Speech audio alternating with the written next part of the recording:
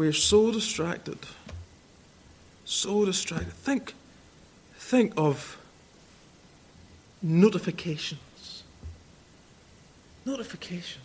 I mean, I turn them all off, basically. I don't want any notifications. I don't want anything. I have it on my computer because if I'm at my computer, I don't mind, because obviously I'm meant to be doing something. But with my phone, I don't want other reasons other than messages and phone calls to take my phone out of my pocket. The constant ding, the constant buzz.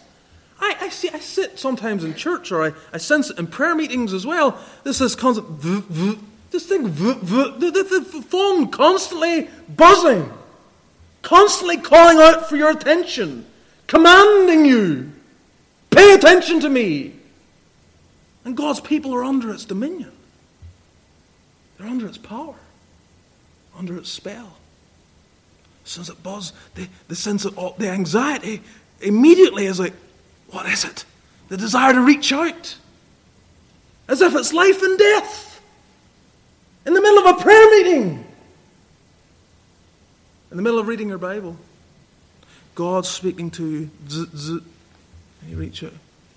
There's absolutely no way you're taking in the Word of God with the constant distraction every 6 verses or whatever it might be.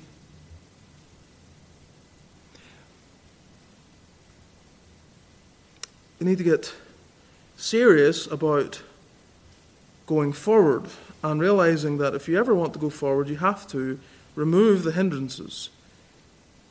Discipline yourself to be hedged in, to go the way the Lord has called you to go, to stay the course. To stay the course. Anyone who ever advances in anything in life removes distractions from themselves. They do. It's very hard to succeed when you're distracted. Perhaps impossible. So whether it's sports or business or anything else, we need to know the course, and anything that hinders us must be cast aside. This is a given. Going forward is a given for God's people, for you, for the church. I look at this body. How are we to go forward? How? Certainly by prayer.